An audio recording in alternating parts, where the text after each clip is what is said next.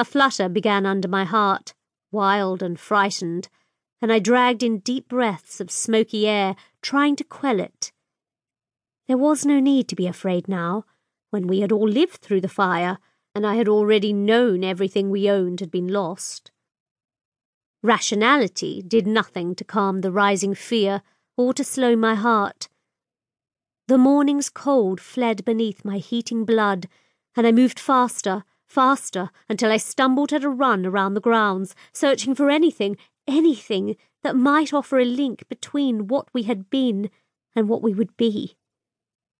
My chest hurt from the effort and the smoke in the cold air, and my eyes burned with tears born from grief and the rising wind. A brick or a branch or a frozen lump of earth finally brought me to my knees with a wailing thud.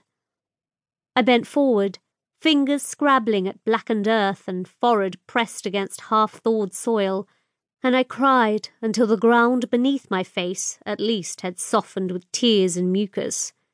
There were brittle, burned branches in the softer soil, all that remained of the roses I'd tended in our garden.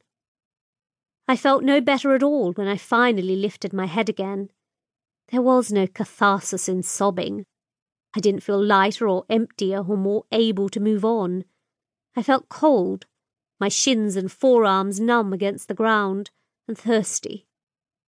I sat up stiffly, wiping my arm across my nose, and gathered myself to stand. Glitters of glass shone against the soot in front of me. In them, a spot of colour caught the light.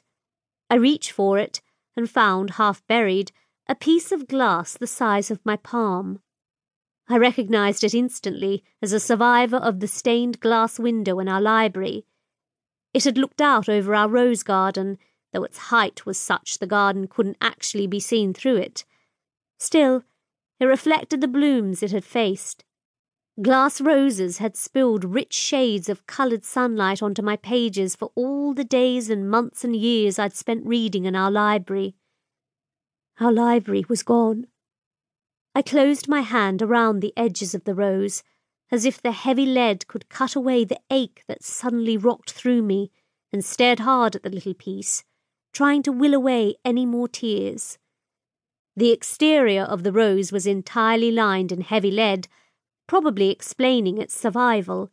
Its smaller interior pieces had been protected by the heavy lead and supported by the finer threads of lead between them. The colours were filthy now, but they would wash, and it was something at least from our home.